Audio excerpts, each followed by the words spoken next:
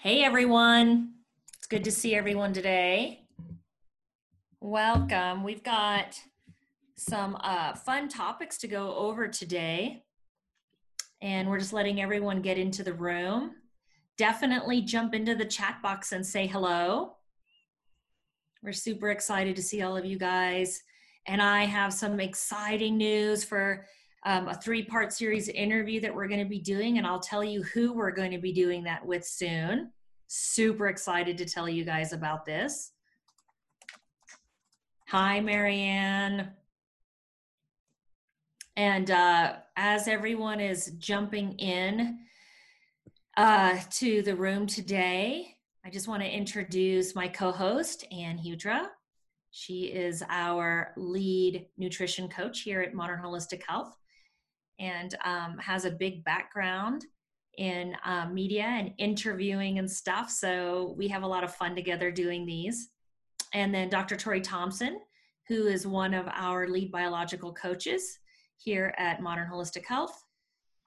And we want to welcome all of you to Tribe Talk. All right. Ann, do you want to go ahead and get us started?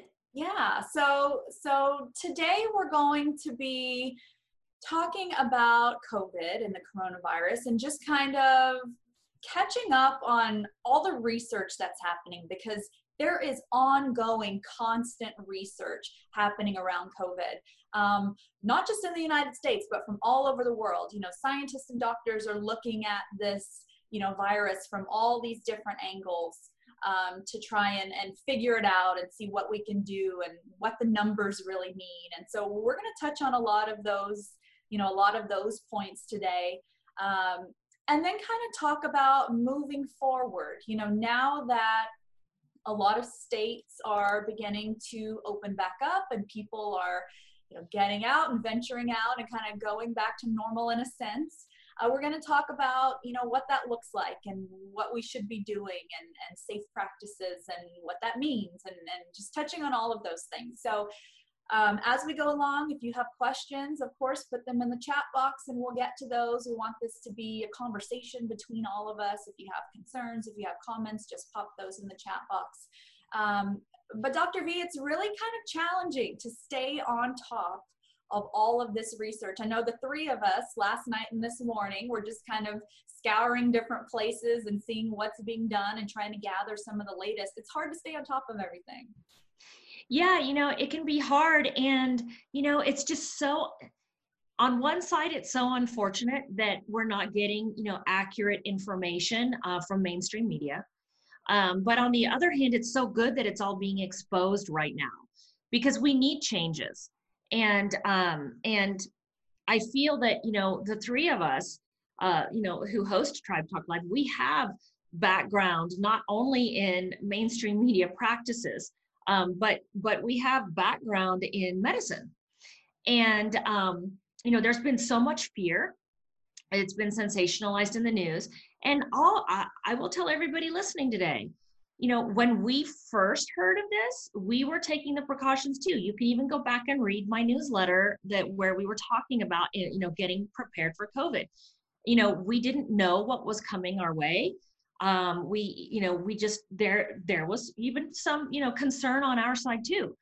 But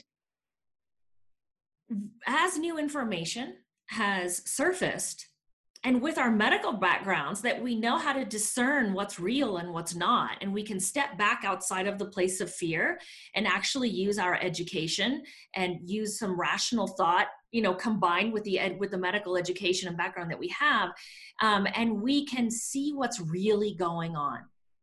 And Ann and I are going to talk more about that today.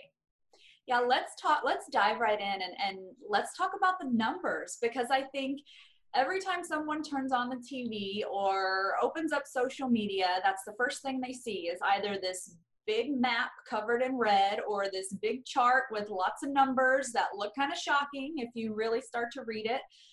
But what we're learning by a lot of these studies that are being done is these numbers are being misrepresented, and it's not really a clear, accurate picture of what's actually going on, correct? Yes, that's absolutely true. And this is actually, good news that we're able to see this. And let's just talk a little bit about how the numbers are being misrepresented.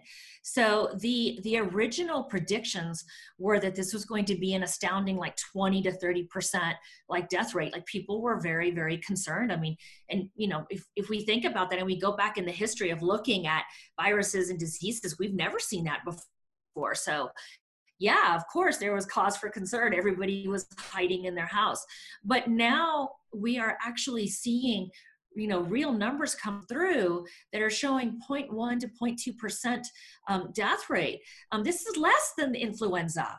I mean, a bad year of the flu can be 0.3 to 0.4% across the world. So, we're seeing this very differently. And one of the reasons that the numbers are being skewed, and if you guys haven't seen this information, I've got tons of links that I'm going to be sharing in the chat box today.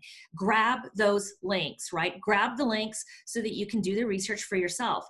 But the CDC sent an initiative down to all of the hospitals around the United States, telling these doctors to mark anything that they see come through their hospital pretty much as COVID without validating with any testing.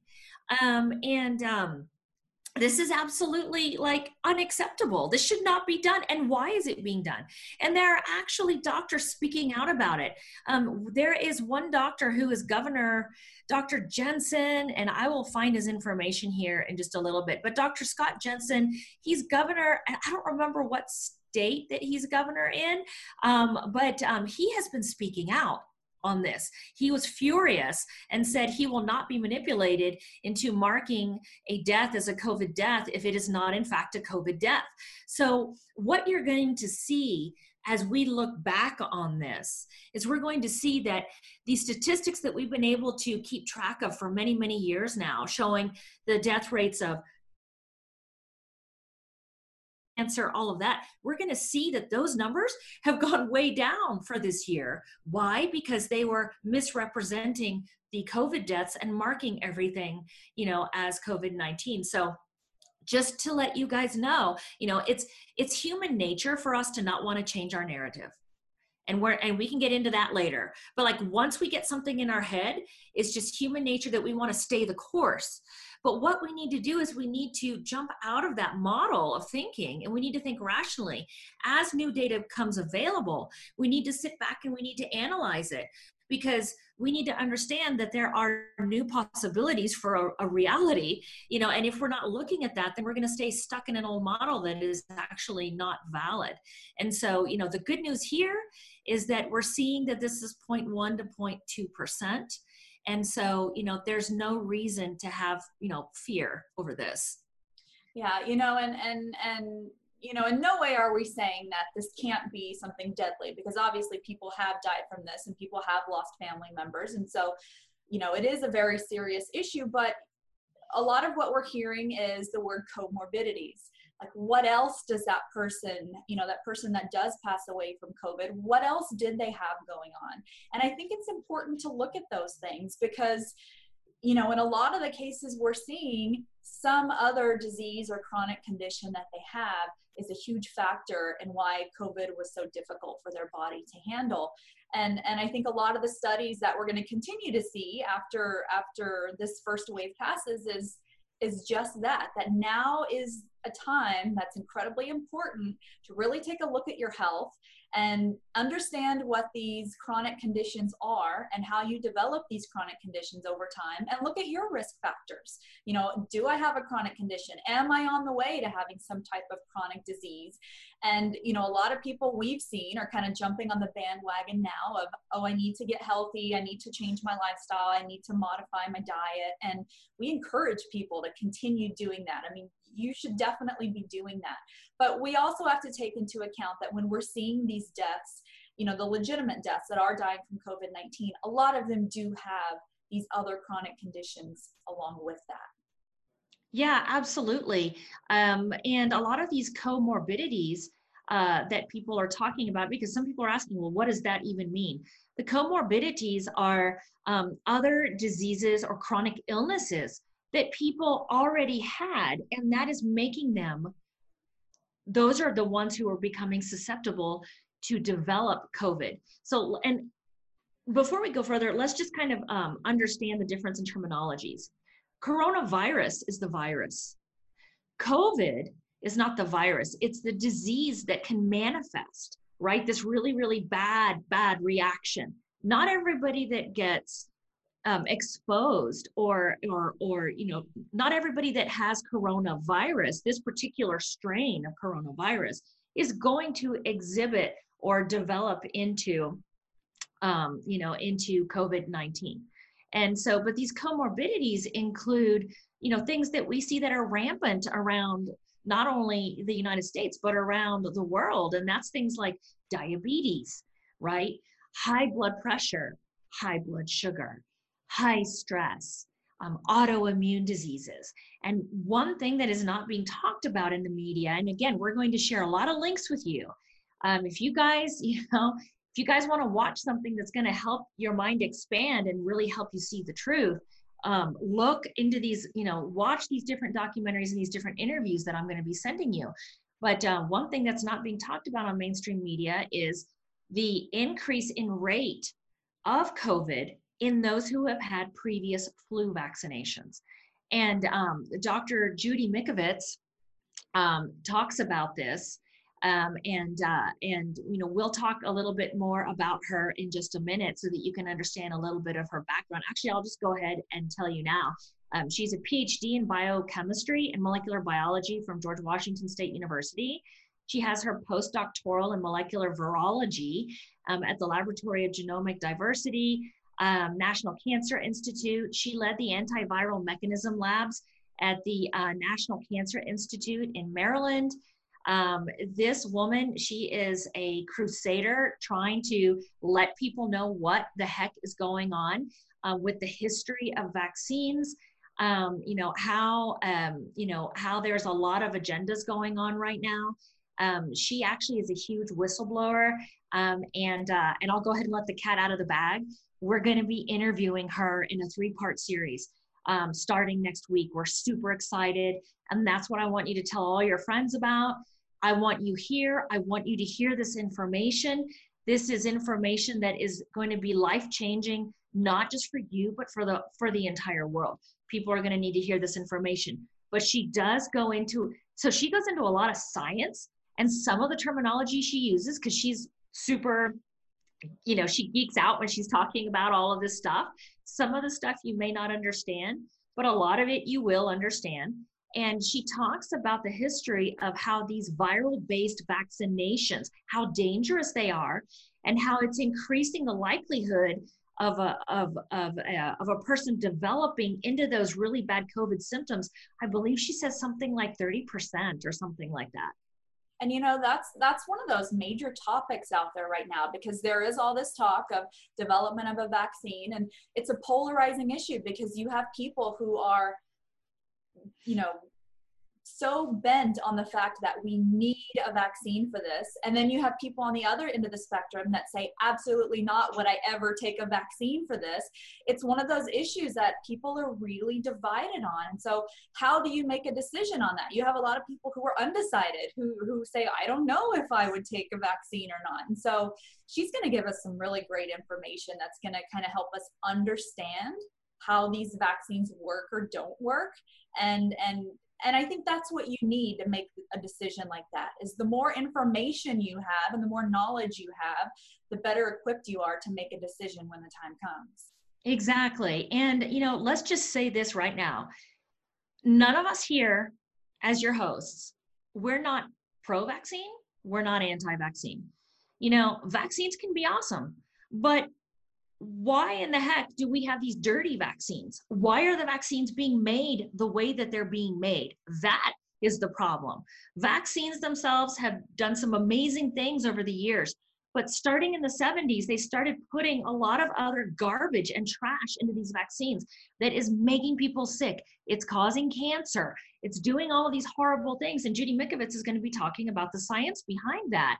And, she went to expose this information to the public several years ago, and she ended up having her life threatened, and she ended up in jail because she was trying to expose this information. I am telling you, she has 2 books that were just released. They've already sold out. We're waiting until the publisher gets more books printed. But this information, she is blowing the whistle. She's blowing the lid off of all of the agendas that are going on. And so, but I want you to know that we're not anti-vaccine at all. We are, pro-health, right? And if there are vaccines out there that are not going to be harmful and are actually going to do what they're supposed to do, then heck yeah, like let's just jump on the bandwagon and let's do it. But they're not being made in a safe way, and they're causing a lot of illnesses. And then, the other thing to consider too is, why does it have to be polarizing? Why can't we pull out of that model? We've been trained since childhood that you have to take one side or the other, that somebody has to be right, the other person has to be wrong. I mean, that's so antiquated. Let's step out of that model and let's rise and transcend above that. And let's just look at the data behind it, right? We don't have to be pro or anti. Why can't we just be smarter than that and be outside of that model altogether and just look at the information? Yeah, that's a wonderful point. That's hard for some people to do, but that's a very wonderful point. And I want to touch back on the comorbidities for a moment. Because we talk about a lot of these chronic diseases that make a person more likely to suffer, severe symptoms and consequences from COVID or coronavirus. And I was talking with a friend yesterday who made a good point to me, who said, well, you're talking about all these chronic diseases, but look at the statistics in America. That's a lot of our country, that's a lot of people who have these comorbidities. So, the conversation there was, I'm in Texas, and the conversation was, is Texas reopening, our state back up too soon? A lot of people are worried now that Texas is reopening starting on Friday, and restaurants are opening, movie theaters are opening, and people are going to start going out. And that's another one of those issues where you have both sides. You have some people who can't wait to get out and go back and have dinner in a restaurant and go to the movies. And then you have this other group of people who say, I'm absolutely against that. Everyone needs to stay home. And when you look at that issue, and then you look at the number of people with those comorbidities we talk about, some of those people I think are justified in wanting to stay home and not go out yet for their own safety and their own protection. But in the end, I think having the freedom to make your own choice is what's really important there. That's so important. We don't want to forget that. Our constitutional rights dictate that we have, freedoms that it's pretty scary. We're seeing a lot of our freedoms on the line right now. And if we look back at the history of infectious diseases, and ones that were very virulent, like meaning scary ones, the ones that spread and were causing a lot of deaths and mortalities and really bad repercussions. Never in the history of illnesses have we quarantined the whole world. Never. And this is not even one of the worst ones that we've ever seen. It's just been hyped up in the media. It's the sick people, it's the people that are at highest risk that need to be quarantined. It's those people that need to be careful. The rest of us who are healthy, we need to get out there and we need to keep supporting those who need us. How can we keep the economy going so that we can make sure that those of you who do have higher risks, that we can make sure that our taxes and that our jobs and that our businesses can help support you?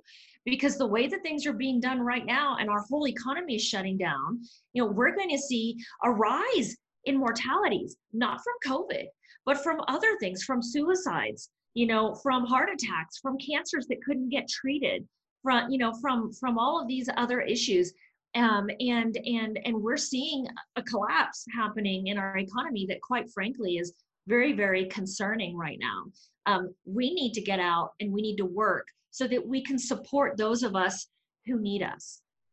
I'm glad you brought up that point in talking about, touching on mental health, because I did see a study yesterday when I was kind of looking for some research that talked about men and women and how men and women are handling from a mental perspective this quarantine and lockdown. And it looked at statistics, and it showed that women are the ones who are having a harder time mentally dealing with this, because they worry so much. They worry about their families, they worry about their children, they worry about finances. And a lot of women have kind of this mentality of, I'm taking care of my household, I'm taking care of the kids, I'm taking care of my spouse, I'm homeschooling now, I'm trying to work from home, I'm cooking more. And so it's important that you brought that up, because the longer some of us stay in quarantine, the more we kind of see our mental health slip a little bit, or we have challenges when it comes to the area of mental health. And I'm so glad that you brought that up, because my passion, we see many people with chronic diseases. We see very complex cases. That is our specialty. But my passion is mental health and neurodegenerative disease. I don't want to see what I fear is coming. We want to help pull people out of that rabbit hole. But women, we are nurturers genetically. That's the way we're made, and we don't compartmentalize what is going on the way that a man does. Right? We're looking at a whole bigger picture. Men, and this is just generally speaking, okay, for everybody. This is just generally speaking. And this is not to say anything negative. This is all positive. This is what makes men and women such, great counterparts to one another, that, we can come together and we can be, like super powerful because of the way that we think differently and we respond differently to things. And so, but men are really good at compartmentalizing things. They will have all of that, worry and stress on the back end after they fix the problem. The men right now are focused on fixing the problem. They're not going to think about necessarily like the whole bigger picture. And so, for all of the women that are out there worried, we've been feeling the same way, but we're here to try to help be a voice of calm and a voice of reason. And we just need to get back to work. And like I said, so that we can help support, those who are, immune compromised, or those who might be at higher risk. And that overall is going to help, not just our economy, it's going to help the world economy as well. And one thing I wanted to mention was that you have some of us who are ready to get out, ready to get back out there and go start shopping and eating out and doing all these things again. And we're not worried, so to speak, on a large scale. And then you have, other people who are worried, who want to stay home, who don't think we should be going out. And I think it's important to have respect for both views. If you don't want to go out, you don't have to go out. You can stay in quarantine as long as you like, if you feel safer doing that. And I think, there's a lot of conversation there, like you said, about what's wrong and what's right. There doesn't have to be a right or wrong in that scenario. I think if we can all just have respect for the other person's opinion, let them do what they want to do. Let them make the decision they want to make, but also let me make my decision and let me do my thing. I think it's really important that people look at that scenario from a place of mutual respect. Yes, absolutely. And I think that a lot of that has gone out the window.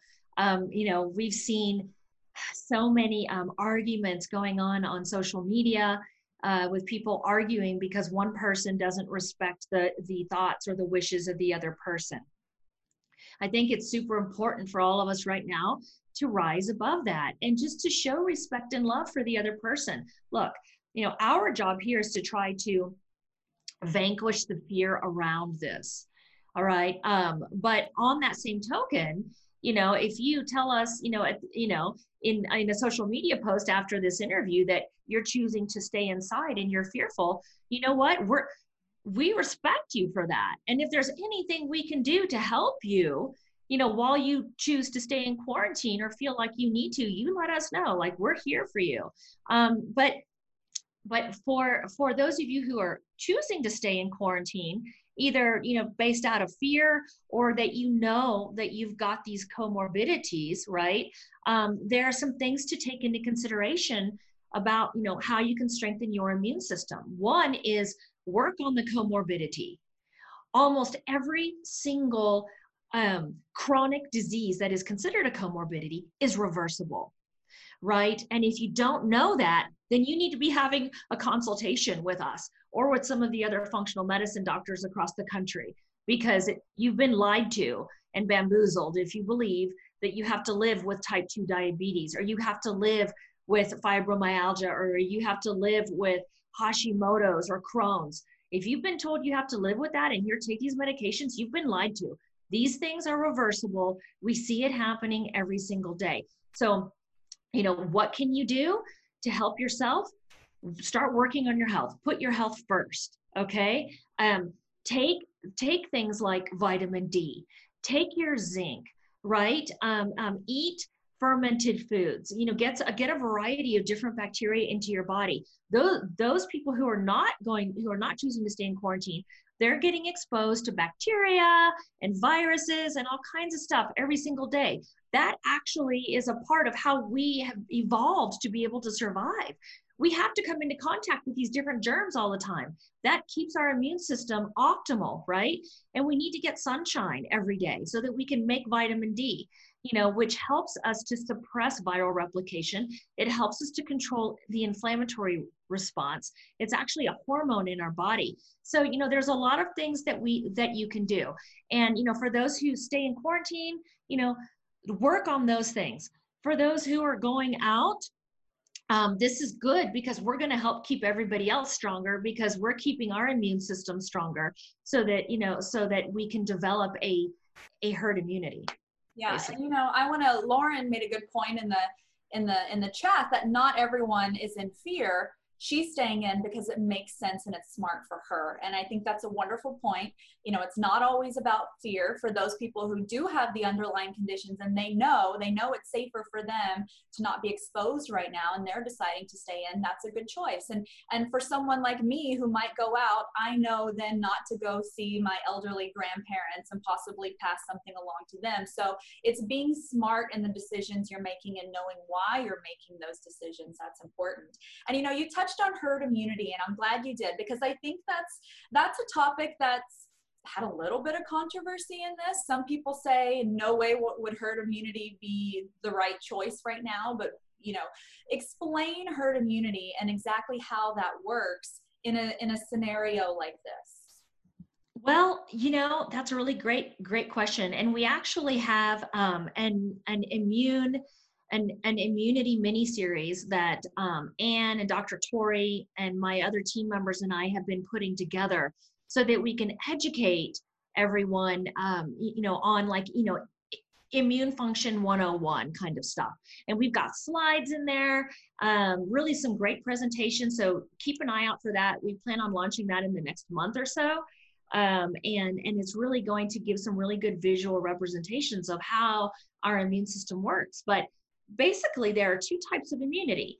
You have natural immunity or innate immunity, and then you have acquired immunity, and that's also called artificial immunity. And our innate or natural immunity has developed over thousands of years for the lifespan that humans have been roaming around on this planet. And that's why we have survived as long as we have, even without modern medicine. Look at what we've been able to do. But over the last 40 years or so, the educational system has taken people in a direction to not understand that they, have a super strong immune system that's better than, any type of artificial immunity out there. But artificial immunity comes from things like vaccines or plasma transfusions of people that already have antibodies, that have developed antibodies to certain types of diseases, things like that. And so, with a case like a coronavirus, your best course of action is to allow your own body to develop its defenses against that. And how do you do that? It's by making sure that you finally put your health on the front line here. If you've got these comorbidities or these chronic issues, you need to fix them, right? Fix them. They are fixable. They are fixable. Otherwise, you're leaving yourself susceptible, right? Because your own immune system is not going to be able to work like it should. Um, so, I mean, that's just kind of easy. It's going to be hard to get into a lot of detail on the differences without having slides and stuff. So I would say keep your eye out for our immune masterclass that's going to be coming out soon, and you're going to get a lot more detailed information on that. So let's take a couple of questions, because we have some questions that are starting to come in. Jessica is asking if it's a good time to do a liver cleanse or fast during this time. She says she's in good health, but are these things a good thing to do at this time? Sure they are. Absolutely, you can do that now. As a matter of fact, fasting can actually increase your immune function. It can increase the efficiency of your immune system. And so that's really, really great that you can do that. And any time that you work on cleaning out your body, that's going to be a really, really good idea. It's not going to leave you more susceptible to getting sick. Now, if you've never done detox on your own and you don't know what toxins you have, those are just things to consider as to how deep of a detox that you really want to do, right? And so just, take that into consideration as well. But I would say in general, yes, absolutely, go ahead and do that. I think that right now is the best time to be working on your health, and that includes detoxing yourself.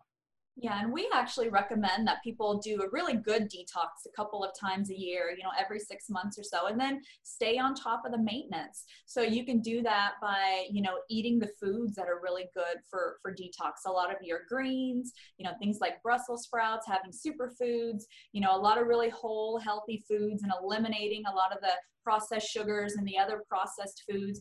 This really helps your body kind of stay on top of the detox process. And from my own experience, staying on top of detox really helps you not have to have that one major detox that you do every year if you're kind of staying on top of it. So along with food, it also includes good quality sleep, because your body does a lot of that work while you're sleeping and resting. So that's really important for detox. And then, making sure you're having plenty of water and good quality water. All these things are really good things to focus on right now, while a lot of us are still at home and we have time to really focus on building good habits. So yeah, it's a really good time to start your own little detox protocol that you can maintain throughout the entire year. Absolutely. And, there are a lot of different types of detoxes that you can do. Most of the ones that you'll find out there that are food-based are probably going to be the way to go, so that you can get started with that. Food-based detoxes are really, really good. So let's get to a couple more questions. Jessica is asking, what's a good protocol to start with if she knows she has leaky gut? So what are some of the things that we recommend that people do if they know they have leaky gut? Well, so my other question would be is, okay, so if you've done testing and you know you have leaky gut, did you also do some further testing to see what were the probable causes of the leaky gut? So if you have mold or chemical toxins or some sort of bacterial infection that is found, in the gut area that is causing the leaky gut to begin with, we need to remove those barriers, or you're never going to be able to heal the lining of the gut. Once you have identified and eliminated those issues, then you can go in and you can start working on leaky gut. And there are a lot of different things that you can use. L-glutamine based products that are for leaky gut are really, really good ones. And I would just say that if any of you have tried any L-glutamine based products, like either from Dr. Axe, he used to have all of his leaky gut protocols out there that you can, I'm sure, still find online. Or if you're using Designs for Health, or if you're using, Apex Energetics, like these are different things that you can get through other practitioners that are really good products. If you're trying anything that's L-glutamine based and you notice that you have issues sleeping, when you start taking that, which you'll usually notice that within the first couple of days, or you start noticing increased agitation or mind racing, then you may want to go to a non-glutamine based type of a product. And so, that's something that we should probably do one of our Facebook Lives in our Crusaders for Health um, uh, uh, Facebook page so that we can talk about protocols for leaky gut, because there's a lot of different products that can be used. And, we can come up with some generalizations for what would be good. But again, we want to find out what caused the leaky gut, or else you're never going to have success with the protocols for healing your leaky gut, and you're going to end up wasting your money. Absolutely. One thing I want to go back to is the fact that now that a lot more people are going to be, ending quarantine and getting back out and being in a lot more public places. I saw in an interview yesterday, someone say that, there's no waiting this virus out. We can't stay in quarantine long enough for this thing to quote unquote go away. So this is something we're going to deal with long term. Now, as more people become immune, or we develop vaccine, or whatever happens in the future, the way it's treated will likely change. But this is something that is going to be a long term, virus for us, right? We can't just expect this to wait it out for it to go away. No, exactly. The virus is not going away. The virus is never going away. Just like the flu virus, just like all the other, how many are there? Like 30 coronaviruses, just like all the other viruses, the virus is not the enemy. It's not the boogeyman here. That's why we are spending so much time focusing on, what can you do to keep your immune system strong?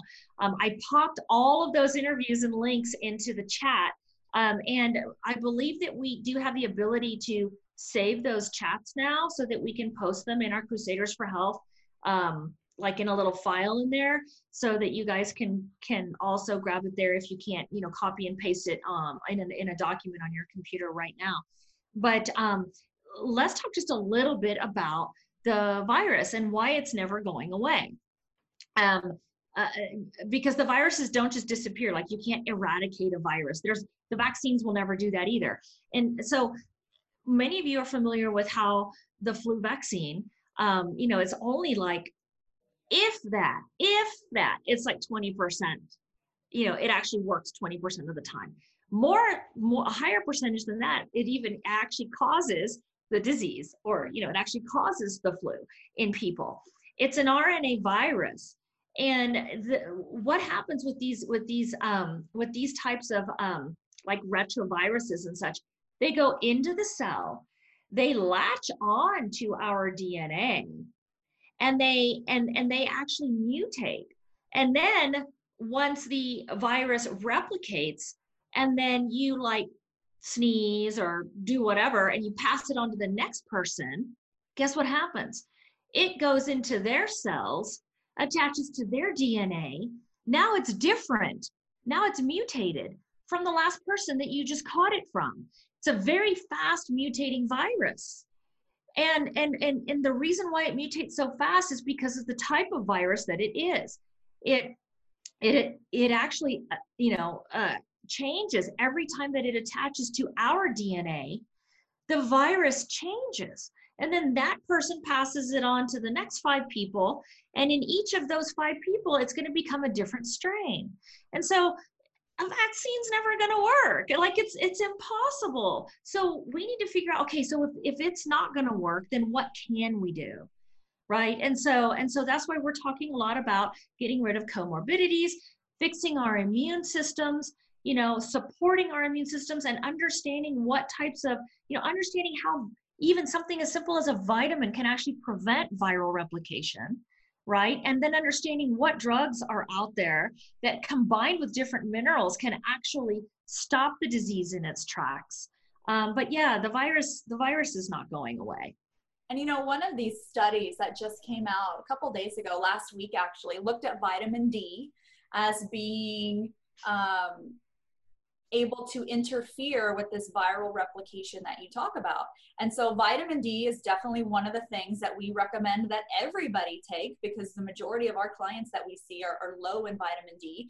And you know, when this all first started and we sent out our recommendations for supplements, vitamin D is up there on the list. And so, you know, some research is being done. We've seen the research on vitamin C and how that was being used in some of the hospitals in New York to help with this. So it's coming down to a lot of these vitamins and these supplements and these nutrients. Let's not forget, we get a lot of these from food, not vitamin D, but some of these other things we get from food. So it's good to see that some of these natural treatments and remedies that we talk about are beneficial even in something like coronavirus. Yes, you know, a lot of these are super, super beneficial, and you know, I've found it very disheartening that you know, leading doctors and scientists around the world that are trying to, you know, shout out there and let everybody know, hey, this is working. You know, the IV vitamin C is working. It's working, and then mainstream media shuts it down. It's just like, it's almost unbelievable. It's just, it's very, very disheartening.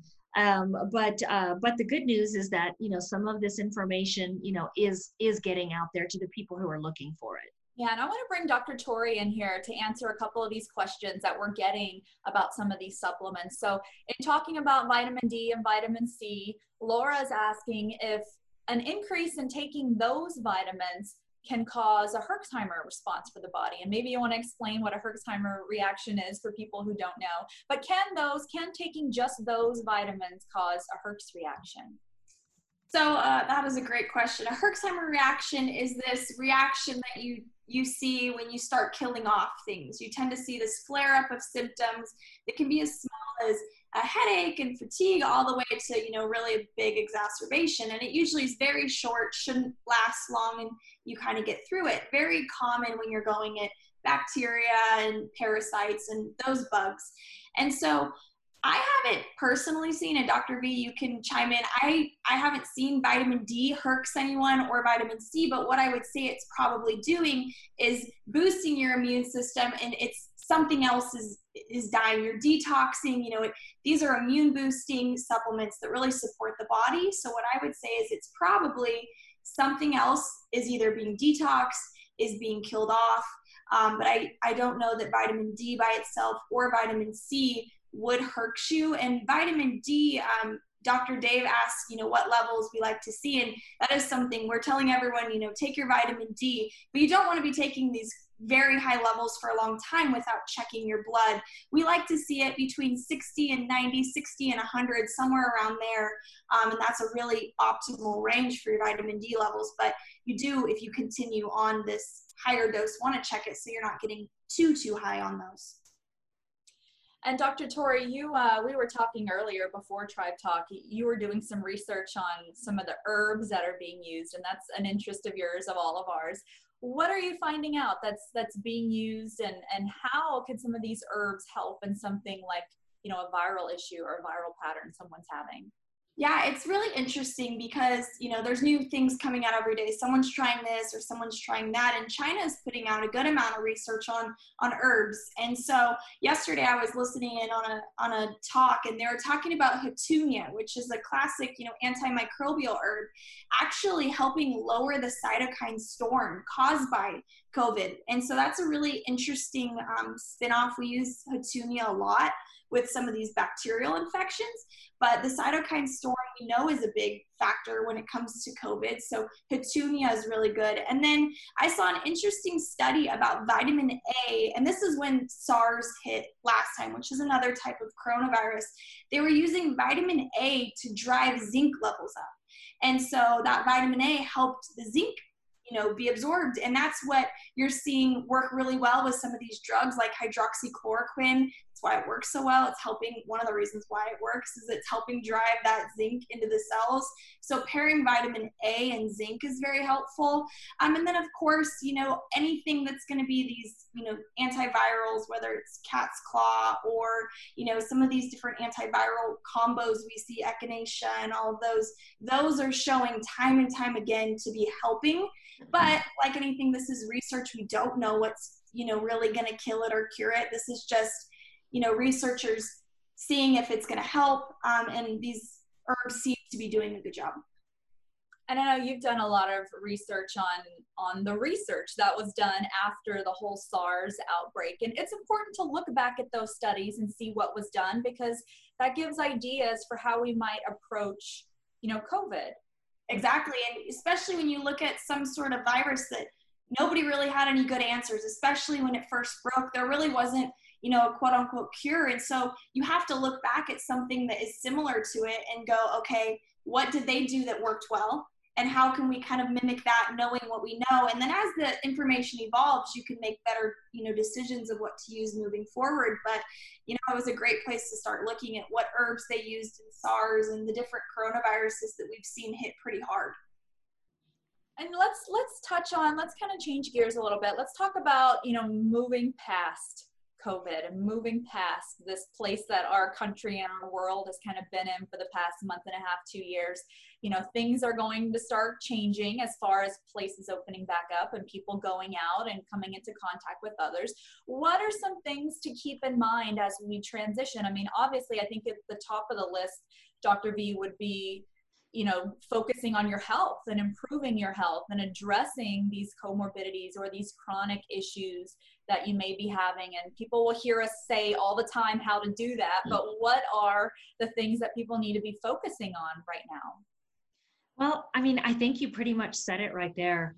Yeah, I think that we just really need to, focus on our health, and we need to use this time. A lot of people, their lives have been completely shaken up because of this, because they are either on the verge of losing their business. They have already, lost their business, or they've lost their jobs. We as Americans, and just as a human population, right, we can think outside the box. We need to start thinking outside the box. We need to be resilient. We need to support one another. We need to lift each other up. We are involved in a couple of mastermind groups where they say a rising tide lifts all boats. And that's what we need to be right now. We need to hold each other up. We need to help each other. We need to help each other come up with ideas for how we can pull each other out of these situations. I know we've had a few doctors reach out to us whose clinics closed down. And they're like, oh my God, what do? I can't go another 2 weeks. And we're helping them. We're showing them and teaching them how they can go online so that they can help people, so that they can make a living and still be able to help other people at the same time. I feel like, I feel like a lot of our freedoms are on the verge, are on the line right now. And more than ever, we need to speak up. We need to speak to our state representatives and our state governors. We need to use our voice. These people work for us.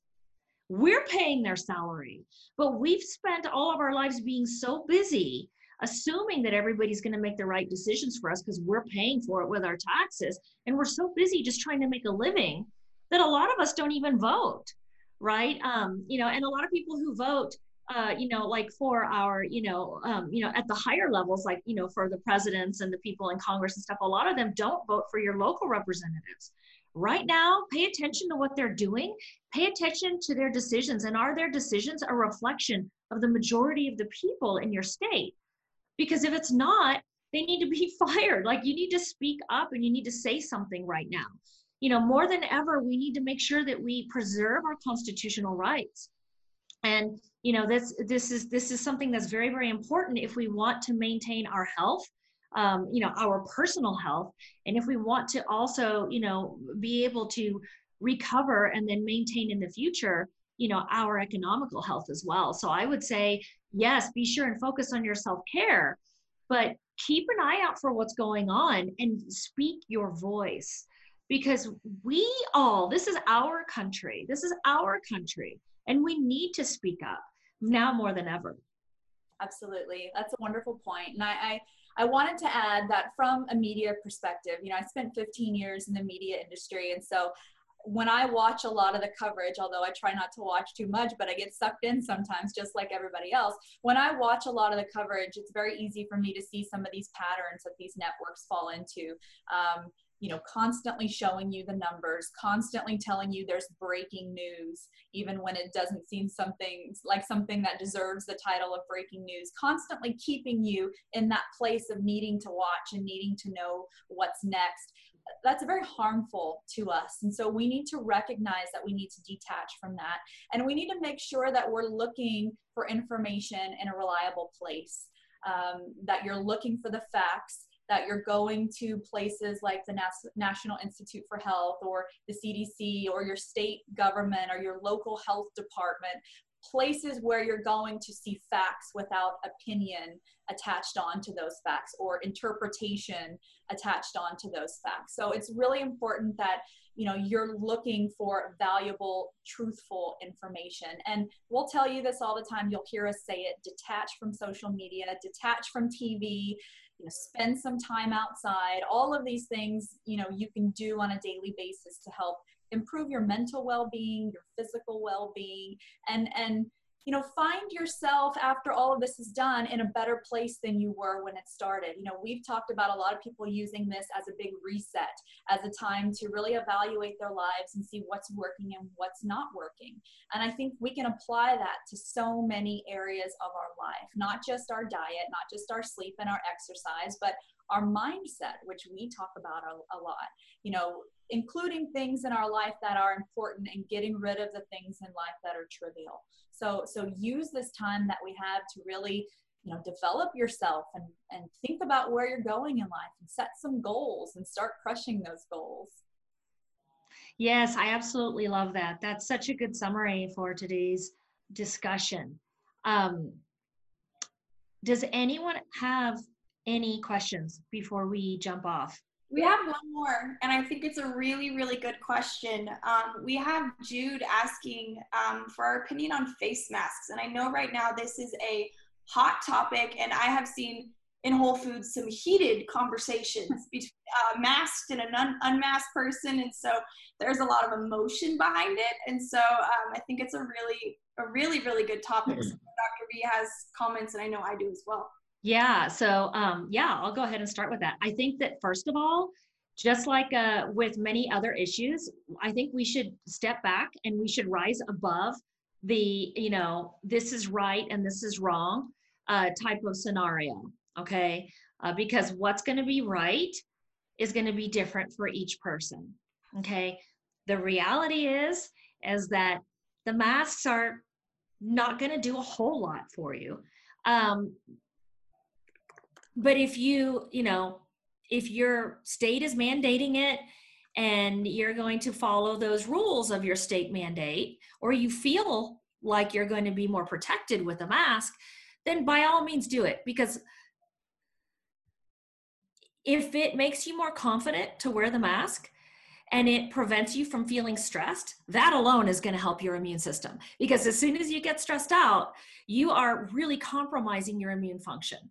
So, also, if you're not feeling well, just don't go outside. I mean, that's just a general rule. Anyway, that's just a general rule, even before this whole, issue with this pandemic started, because when you are sick and you're out and about, then you're contaminating everybody else around you, every time that you touch something or you're sneezing on something or whatever, right? And it goes more than 6 feet. The whole 6 feet rule is the most stupid thing I've ever seen. And have you guys noticed at the grocery store, you'll have 6 foot tapes, but then right next to it, 1 foot away, there's another line. What, do you think the virus doesn't jump sideways? Come on, guys. If somebody sneezes, those particles are going to be in the air for quite a while, and it's going to go way more than 6 feet. That's just, and I'm not going to say it's not a debatable issue. It's just do what's comfortable for you. We all need to respect one another and be kind. Do not be shaming the person who's not wearing a mask, and do not be shaming the person who's wearing a mask, okay? There's just no reason for that.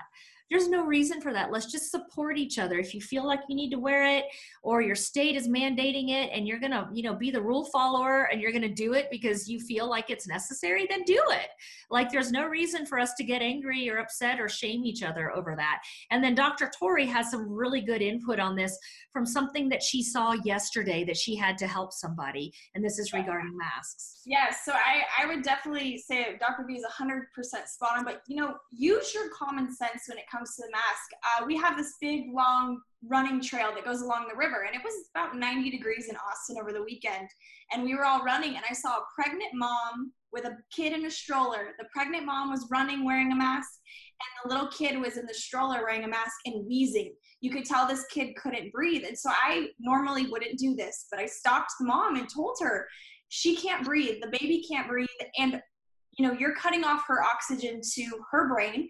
And not only for your kid, you're pregnant, so you need oxygen for yourself and your baby. So do not use it in, use common sense. If you're worried about going outside and catching the virus, then don't exercise outside with a mask on. It's actually very dangerous to be breathing in carbon monoxide, restricting your oxygen flow, especially if you're pregnant or on a kid. So use common sense, but then aside from that, it is your personal decision, and, respect either way. Yeah. And I would say too, don't wear your mask when you're in your car. That's one thing I'll say, like, that makes no sense at all. And it could be dangerous because you are rebreathing, the exhaled air. You're not getting enough oxygen into your body, and you're driving. So you could not only kill yourself, you could hurt somebody else if you ended up passing out behind the wheel. And you're confined in your car. So it just makes absolutely no sense. I'm seeing people driving around with masks on, and I just feel very concerned, The other thing too is, let's say you are sick. Let me back up a little bit. Let's say that you do have coronavirus. Now, you're not exhibiting a lot of symptoms, maybe no symptoms at all of COVID. Okay. Remember, COVID is the disease expressed from the virus, right? And not everybody's going to express the disease in its form, or they'll have very, very mild, a little coughing, a little fever, a little fatigue, and they're over it. But let's say that you have that, right? And you're wearing the mask. You are rebreathing all of the virus that your body's trying to exhale. You're rebreathing it. So you're double contaminating yourself. Like, your body can't even get it out. And so, there's just a lot of things to think about when you're wearing a mask. And just be as sensible as you can about it if you're going to wear one. Absolutely. Great points from both of you. And if you are sick, just stay home. Stay away from those vulnerable people in your life who are elderly or have those comorbidities. Just stay at home, get some rest, have some good food, sleep, get over it and get well, is the best advice that we can give. Awesome. Thank you so much, everyone.